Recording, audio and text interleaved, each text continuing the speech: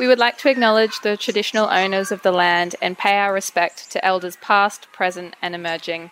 Our podcast is recorded all over Australia, and so we take this opportunity to ask people to reflect on the country they live on and the special places that they value.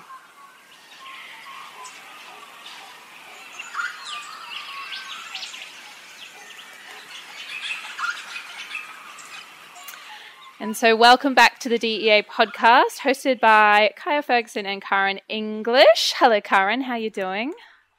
I'm very well, thank you. It's great to be back. It is great to be back. A joy as always. So we have so much to talk about this episode, so I'm going to jump straight into it and ask you a question. All right. Have you ever had a time in your life where you've been particularly stressed and then for some reason you're somewhere and you notice something and then all of a sudden your stress has just disappeared? Yes. This has happened a lot. I think it's been really good since I moved to the Sunshine Coast. I live really close to Bribie Island, and so it's I'm really lucky in that it's so easy for me to just jump in a kayak and head across and go explore around in the mangroves there. But I think probably one of the most recent and striking things that's happened was I was just coming off the end of a pretty stressful rotation, and I hadn't had a holiday in about a year. And I decided the first day of the holidays, I organised to do the Cooloola Great Walk, which is up in the Sunshine Coast on Gubbi Gubbi land. And it's a 5-day hike. Did it on my own, no phone reception. And it was just so beautiful to only have the wind to listen to and just completely reset.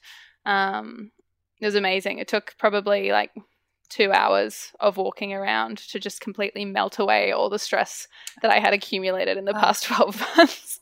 Oh, that's so good. Yeah, and then it took Such about a good remedy. it took about 2 hours when I went back to ED to reaccumulate all that stress. Oh my gosh. Yeah. What about you? I'm really glad that you gave that example because mine's quite different. So, the first time I ever had this experience, it was interesting. I was doing like an undergraduate medical group for women who are interested in going into medicine. We had an excellent facilitator, and she's the first person who introduced me into mindfulness meditation.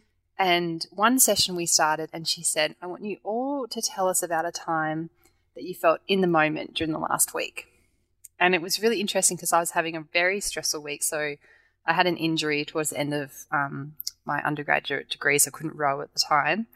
And I was having a stressful day, and I went over to a friend's place, and they actually lived in essentially like a housing development. So it's very urban, and I was having a stressful time, and I heard this noise coming from a big shrub. I was like, tweet, tweet, tweet, tweet. And I was like, what is that? And so I went and I like peered through the branches, and inside there was a nest, and it had these baby birds in it. Oh my goodness. And it was so cute. And everything, like you said, I was just in the moment, and it was fantastic. And all the stress just disappeared. Oh, isn't that a beautiful story? Thank you for sharing that, Karen. I think our listeners might be wondering what the hell all of this has to do with human health. And I promise you it will be abundantly clear in our interview today, which we are very excited to present.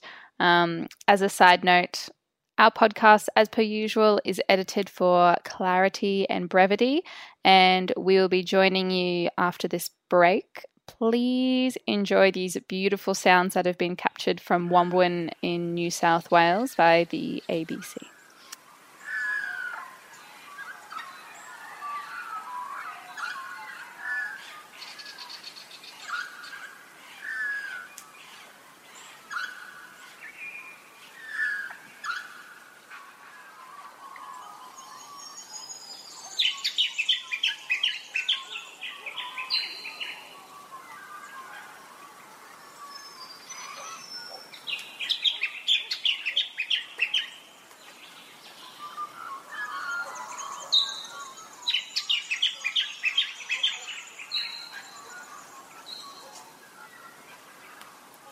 The full 2-hour track of that recording is available on YouTube for anyone that would like to continue to listen to that.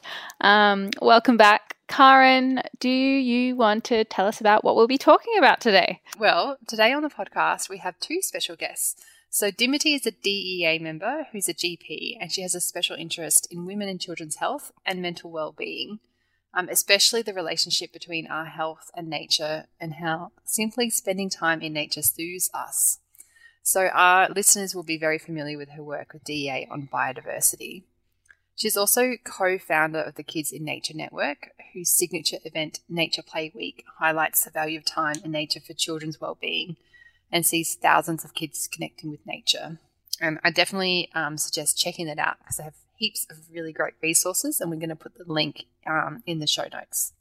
Awesome. I'm really excited as well. We have Stephen Wells, who is a therapeutic horticulturalist, a nurse, a gardener, and a garden designer, and lots of other things as well. He wears a lot of hats.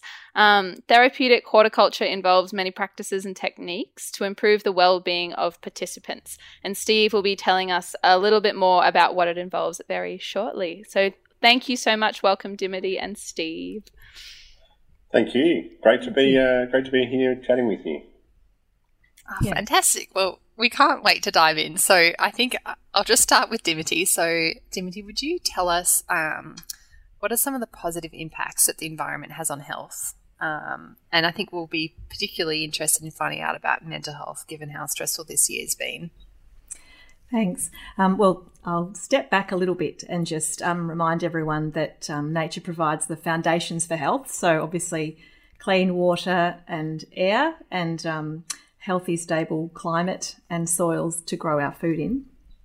And also, many of our medicines, more than half of our medicines that we're using all the time have come from nature. So there are these big and complex ways in which nature supports our health. But what I'm particularly interested in is how just simply getting out into nature and spending time in nature can help support health and well-being. There are a few ways of thinking about that. So we can think about the physical ways that nature supports health, mental ways, or the emotional. And often, of course, all three are occurring together because I don't really think we can separate our mental health or our mind out from our body.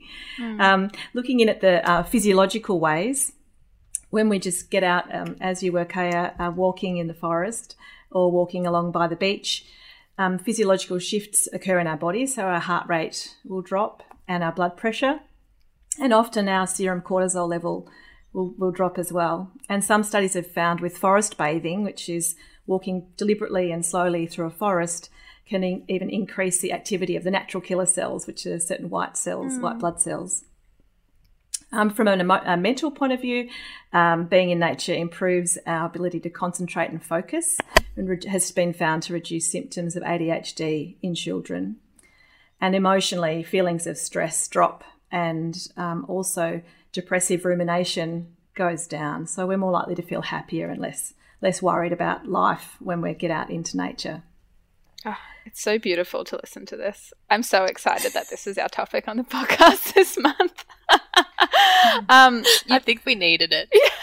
You spoke a bit about forest bathing. I was wondering if you could give us some examples of evidence-based practices that relate to nature that health professionals could possibly integrate into their care of their patients. And each other. Yeah. Yeah, so, because we need to look after ourselves, particularly at the moment, I suppose, when we're just coming through the pandemic and many health professionals are feeling pretty exhausted, particularly those of us in Melbourne. We've just endured a very long lockdown.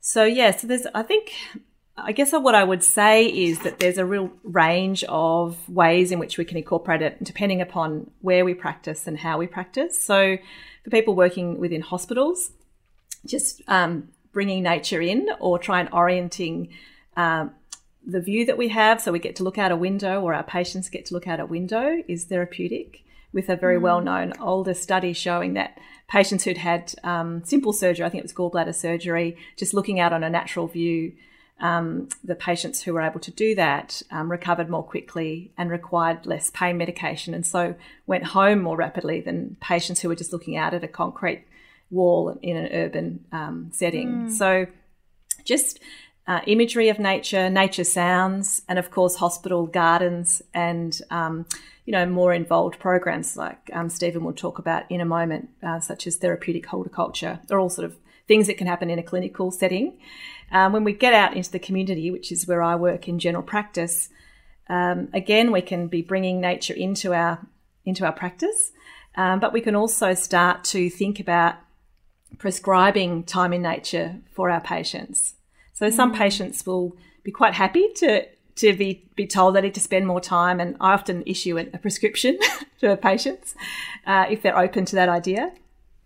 So we work together on I ask them where it is that they like to go when they're out where their favourite place is to be in nature. So for some people, it'll just be sitting on their balcony looking at the sky or looking. One lady last week said she likes to look down at her neighbour's garden because it's very beautiful. And she felt that she could spend 15 minutes a day just outside on her balcony, leaving the phone inside and just really paying attention to the nature that she could see. But then other people are more able to get out and perhaps go for a mindful walk outside in a park or by the sea. So the evidence suggests that the richer the space of nature, the more beneficial it is, and particularly if there's water involved in that. And then some patients need even more instructions. They might need a facilitated experience, so a therapeutic horticultural experience, for example, or a guided forest walk. Or for adolescents, there's a type of therapy called bush adventure therapy, where kids are taken out or adolescents are taken out for prolonged experiences and walks in nature. So, from that simple little exposure of just looking out onto nature right through to this deep immersion of prolonged experiences in a rich natural environment. So any dose of nature is good, and I guess the more the better. But what I often talk to people about is aiming for a green hour a day, and it doesn't matter how they get that really. It might be just in 5-minute blocks or 1 full hour, but to try and get it throughout their day. And I try to model that myself. And so, for example, at work, it's so great to take the PPE off and go out for a walk at lunchtime and sit in the park. And I think I would make the point as well that it's about our intention and paying attention. So with intention, what I mean is when you go out into a park or sit by the sea, to be deliberately paying attention in a way that will evoke these sort of sense of awe or wonder or fascination. So I kind of thinking about looking at it as if you're a child or if you'd never seen it before. So that sort of sense of peering into the bushes and seeing the little birds, like something that a child would do. Or you might really deliberately use your senses. So, literally hugging a tree or taking your shoes and socks off and feeling the sand between your feet or between your toes, or the grass between your toes, or lying down on the ground under a tree and looking up into the canopy. So these ways of being a little bit playful, a little bit childlike, and that they seem to be, so you're really kind of immersing yourself. So you've got this deliberate intention to try and evoke this sense of awe or wonder or fascination, but also you're mindful. So you're using all of your senses. There's definitely not the same benefits if you've got your headphones on and you're listening to a podcast, power walking through a park. It's not going to be as good for you as really being present and really trying to connect with the nature around you.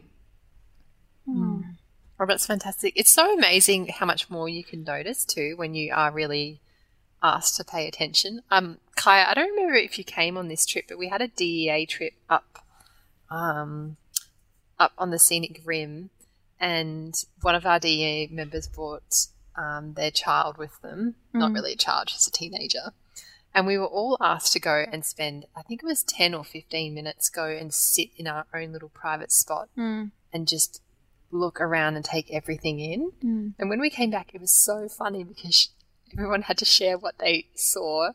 And she had seen a koala. And it was just like, if you hadn't been asked to go and do that and sit calmly and take everything in, you just wouldn't have noticed. And so not everyone's going to be able to see a koala, but I just think that even in urban environments, if you start paying attention, there's probably a lot more to see than we realise. Absolutely.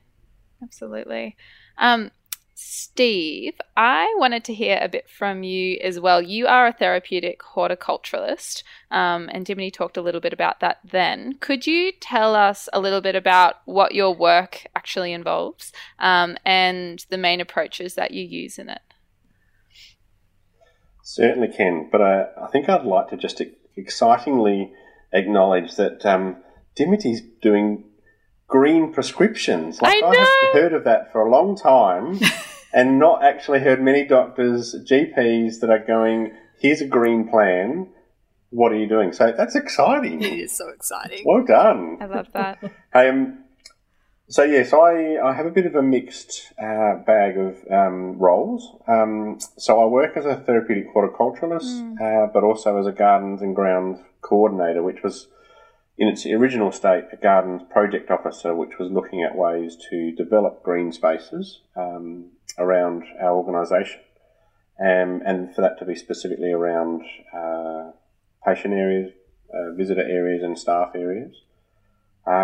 So the therapeutic horticulture side of it, I've been doing now at my setting for about 17 years, which has been really exciting because essentially it's about connecting patients with the garden and gardening activities. And I'm in a rehabilitation setting, so that's where I work with people who have got strokes, spinal cord injuries, acquired brain injuries, and other similar situations after coming from the acute setting, so it's the next phase of their recovery. So it's actually utilising the garden and gardening activities essentially as a tool to connect with people and tie in with the treating team's goal or goals for the individual. And as Dimity mentioned before, I think it was you, that when we look at the context of that, it's not one sole focus. It's looking at incorporating either the physical, emotional, psychological or social context of goals. I'd love to say that what I do in the garden with people is the golden chalice, or the green chalice, I should say, and it's the cure-all. But that's the reality is it's part of the treating, the whole treating team's approach, which I think is good. So for me, for some patients, I'm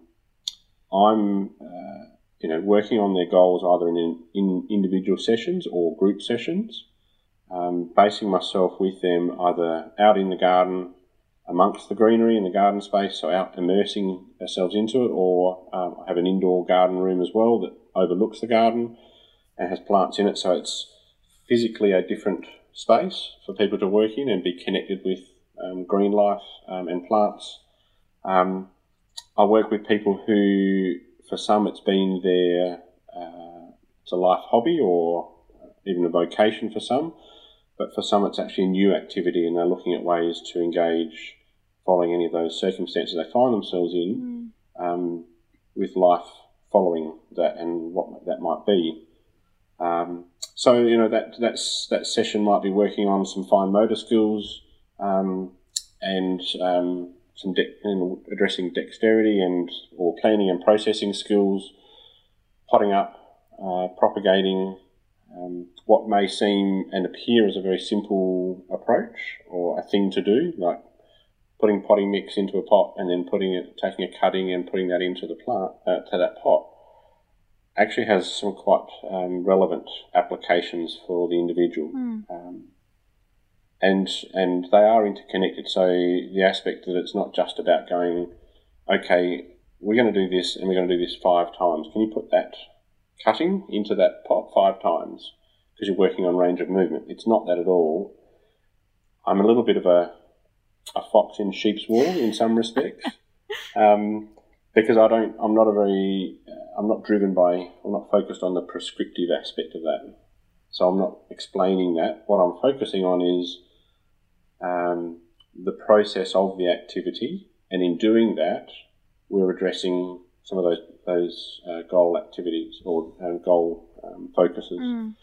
So we're working on the fine motor skill, or 1, 2, 3 stage commands, or we may be working on some range of movement by once we're working with the pot and the plant, we're then putting it to the right of us, for example, on a tray. So we're actually working on some limb movement or some planning and processing skills. But indirectly, because I'm not a prescriptive approach, often people will say that they're just coming to enjoy themselves in the garden.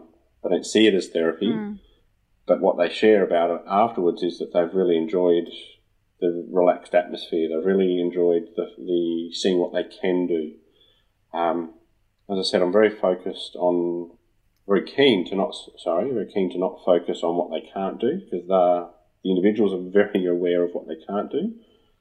My focus is on what they can do, and often coming into the session and doing some activities with me, they realise that if they've got a significant impairment with one arm, they thought, well, I can't garden. I don't have 2 functioning arms.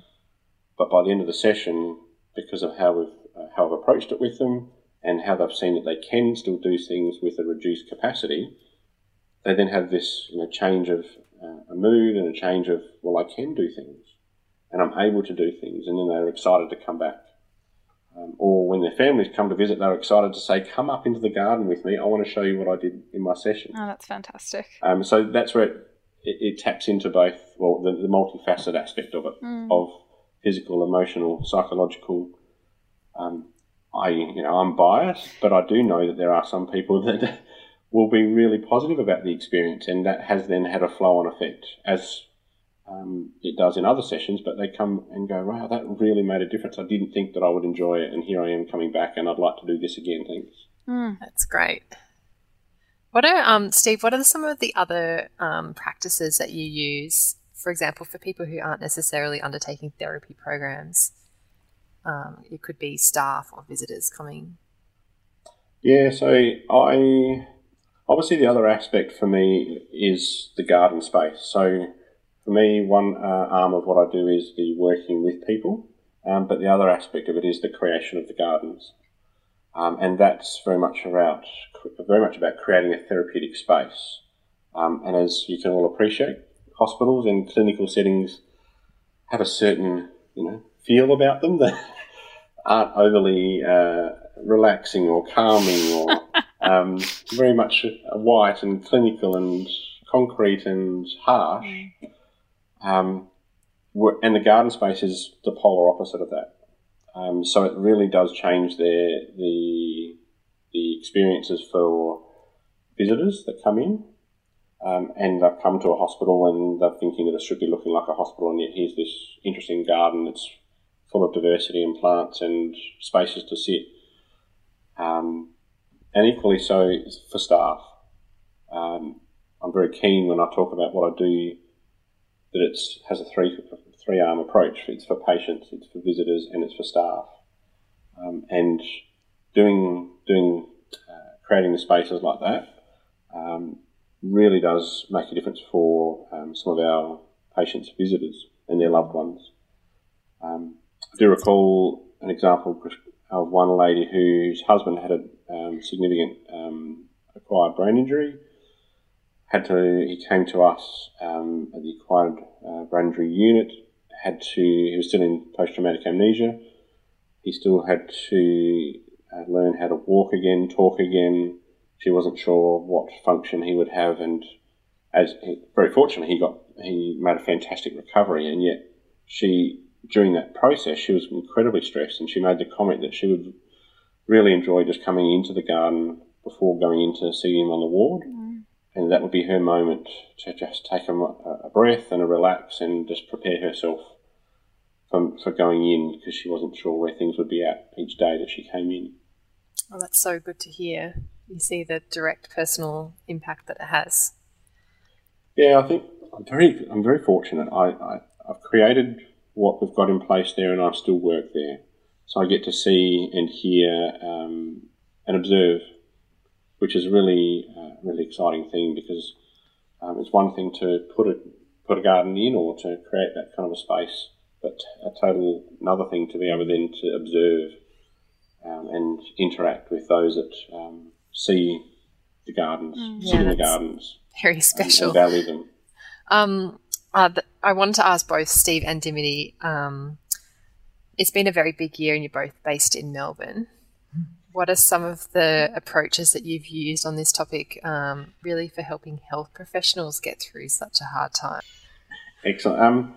Actually, one of the little interesting things I did in the first week of, I think it probably was the first week of lockdown 1, I deliberately put a little document together, took photos of all the garden spaces around the facility that I work at, and sent a DL email to all of the staff and said, good news, the gardens haven't been closed.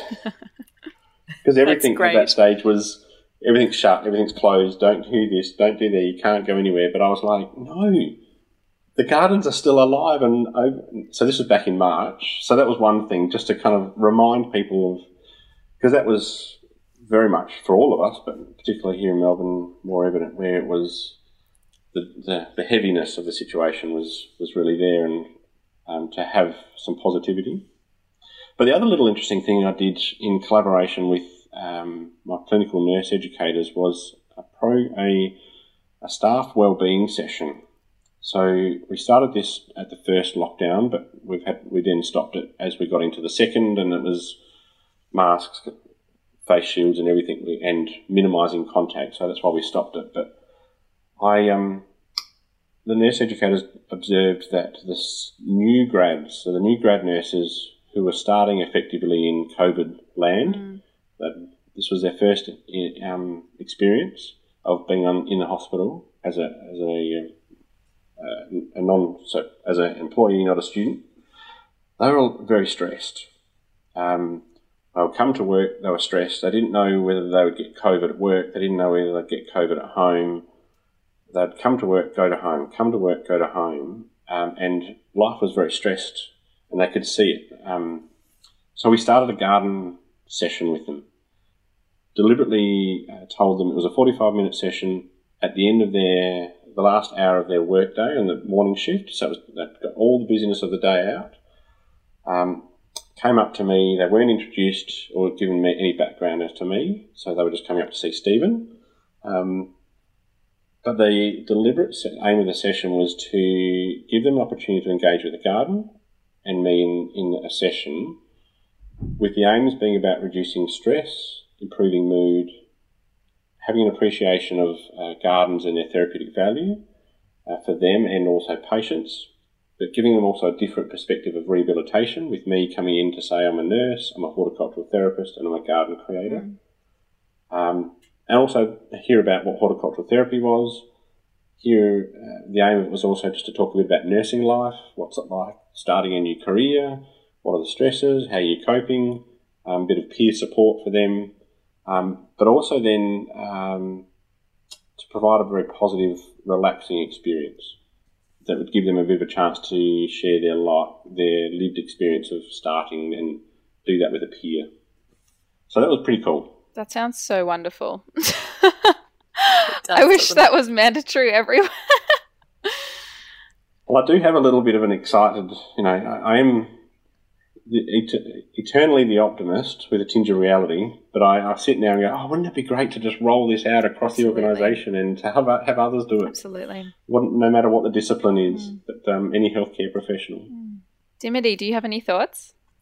Well, it's hard to say with other staff because I guess what happened in the second lockdown working in general practice is we did have to minimise contact with one another. So there was, not really wanting to spend time in the staff room, for example, and talking to peers, but talking from a distance and with our stuff on. So it's all kind of a very strange experience. For me, I cycle to and from work, and so that was wonderful.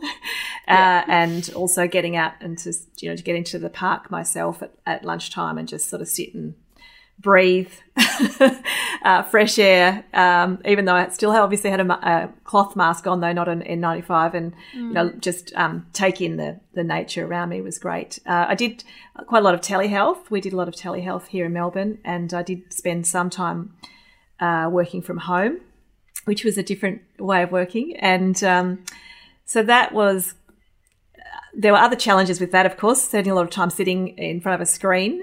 So trying to make sure that I went for a bit of a walk outside to at least sort of see the sky, and also consciously bringing plants into my home office. And in my practice at work, in my consulting room, I have, pot plants, and I always bring some flowers in from home. And at the start of the year, actually just before we went into the pandemic, I had spoken at work about climate change and health, and also the interface between health and our natural environment. And so the practice owner had gone out and got very enthusiastic and bought a whole lot of indoor plants. So actually having indoor plants throughout the practice has, I think, helped, because it's certainly taken away some of that sterility that we do see in most practices. I think, not very many practices have living plants in them. so that was lovely. And I think people enjoyed that.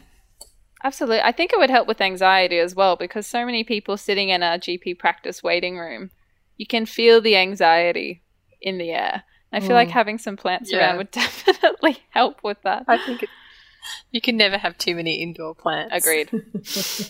As long as they're living. They need to be looking healthy, otherwise it's very depressing. That's true.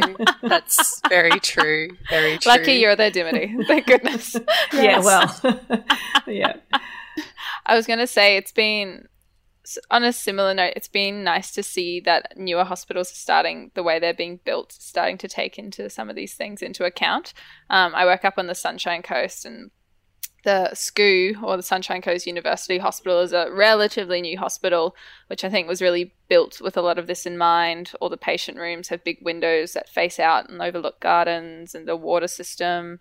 And they've built essentially a miniature parkland in the center of the hospital with green grass and a playground and plants everywhere, and it looks up at the sky. And we had some baby, what were they called? Some kind of bird of prey. It wasn't a hawk. I can't remember, but there were 2 chicks that had come to nest in that central area as well. And so we had Australia Zoo coming every day and being like, no one disturb the chicks. And it was it was really beautiful. That's fantastic. I loved it That's so much. Good. Yeah, it was wonderful. It's really nice to see compared to a lot of the old school hospitals in cities that are very grey concrete, getting bigger and bigger and bigger. That's kind of what I'm working in at the moment. Yeah. I think that's where we have the chance to be optimistic about change in health, is the newer facilities where they adapt. Absolutely. And take on that knowledge. Yeah, and there's so much great evidence base now to show that it has better patient outcomes as well, and it makes sense, even just from an economic point of view for the hospital to do that. So. And also probably reduce staff turnover if your staff are more relaxed and having somewhere they look forward to coming to work. Yeah. So putting Steve on the spot a little bit, but we thought we might wrap up with kind of like a semi-guided example of what you might recommend to a healthcare professional who's just walked out those sliding doors and is in the great outdoors. Could you go through what you would suggest doing to try and immerse yourself in nature and feel a bit better? Certainly can. I think the first thing I would do, and this is what I encourage with the sessions, is to put the phone on silent and put it in your pocket and don't touch it. And then immerse yourself. So what I do with the guides, the session start, is just to encourage people to go for a wander, to not talk to anyone, to spend time in solo engagement with the garden space, taking the time to stop and look at some finer details, to slow one's pace as they're doing it, and to stop, actually touch some plants, connect with the plants, feel the texture, feel look at the size of the plant, the leaf, engage with the flowers. So just that, essentially a bit of mindfulness, but deliberate engagement. You touched on that before, Dimity, about looking at awe and amazement. The reason I like to start and say it like that is that at work and often in life, our pace is very quick. we're going from point A to point B. That's what we're doing. But in the context of stopping and slowing and looking, it actually changes our experience and our immersion of in that space. So then I often will just encourage people to meander through the garden space or through a space if they feel the opportunity is there just to stop and stand or to take a seat. In doing that, I would then encourage people just to stop and look around them. Observe whether there's a wind coming, observe if there's sunlight, observe if there's shade, observe if there's the sound of the wind through trees or the birds in the bushes above and all around, and just to take that experience and enjoy just stopping to hear that. Would be the first thing. That's how I'd engage people to get into the space. And then when the time's right to step out of it, then I would encourage people to just take the opportunity to reflect on what they've just observed.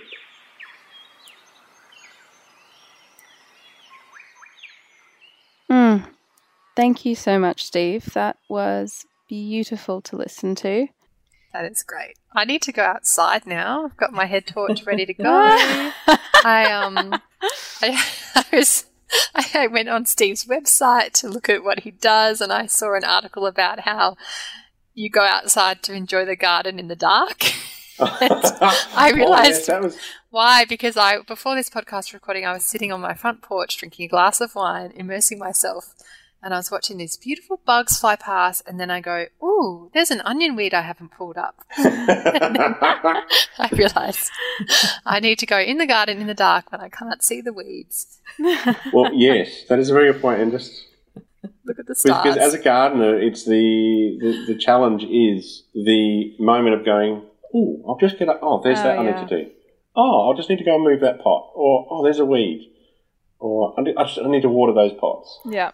Absolutely. Yes, I really like the idea of a lot of the focus of the conversation is being about making that intentional time to go and engage, and that's the purpose. It's not to go outside and do weeding or be busy. It's just to slow things down. So I think that's something I'm definitely going to take on board. I think that has been the good thing of COVID, is that lots of people are starting to do outdoor activities because there's nothing else for them to do. They are. It's the right time. I think I heard the other day that with everyone being interested in gardening and vegetable produce, one of the seed companies, I think, sold about 5 years' worth of seed. I'm not surprised. I remember going to Bunnings because we wanted to start a worm farm, and it was like the apocalypse had hit, and everyone had started apocalyptic gardening, and there was no seeds for any vegetable, no worms. There was nothing. I was like, what is happening? Like, yep, it's the end of the world. Oh my goodness. Yep. I love it though. Yeah, I love it. I have to say that has been one of the gifts that I have sent my family in Melbourne is seeds. Yeah. Excellent. Well done. Yes. And thank you on behalf of your family for sending care packages. It's as a Melbourne, that's a very absolutely appreciated thing. The other thing that's been quite nice is because they closed all the playgrounds here for quite a long time, and so the children, they would be outside, but they couldn't be on the playground equipment, so therefore they were engaging in nature play often. So near me, they would be climbing trees or making little cubbies in the bushes or scrabbling through the water at the edge of the creek, so that sort of or riding their bikes around, groups of kids riding their bikes. So I think a whole generation has learned how to ride a bike that otherwise would have missed out, because they would have been at organised sport or, being driven somewhere. So, there are there's definitely some positives that have come out of this time for us down here. Definitely. I was looking at your website as well, the Kids in Nature Network website, and I didn't know about like the bush groups for kids that exist, and I was looking at some of the ones in the local area up around the Sunshine Coast. Oh my God, they do amazing things. I want to go and join on some of their days. I know. And actually, because of the pandemic this year, we had to change totally Nature Play Week because normally we would have a launch event with lots of people present and so forth. But so instead, every day for the 12 days, we released a sheet of different ideas for parents, and the most popular one was the night backyard camp out. Oh, that's great. And thousands of families, pitched their tent in the backyard and had their kids out, camping in the garden. So, Cute. So it really, people were able to still. You don't have to go somewhere exotic or somewhere a long way away. You can really just connect with your space where you are, and I think that's what a lot of us have learnt, that it's not a matter of going somewhere special necessarily. It's just a matter of looking differently and really paying attention to where you are in a way where you're really going to notice. That as Steve was saying, the texture of the leaves or the smells around you or the sounds. Yeah. And it can be very relaxing to engage in that way. Absolutely. One other point I was going to mention, Kaya, with your talking about your walk, is that there's a researcher in the States, David Strayer, I think his name is, and he talks about the 3-day effect. And that so when you go on these prolonged bushwalks, it's usually after the 3rd day where you get the clearing of the mental windshield, like the windscreen, where it kind of drops away, all that sort of stress. I mean, I know it only took you 2 hours, but he was describing that the groups that he takes, it takes longer, 3 days. But, and then people are able to engage more, their creativity and all those sorts of different aspects of our thinking change. Absolutely. So. Wow.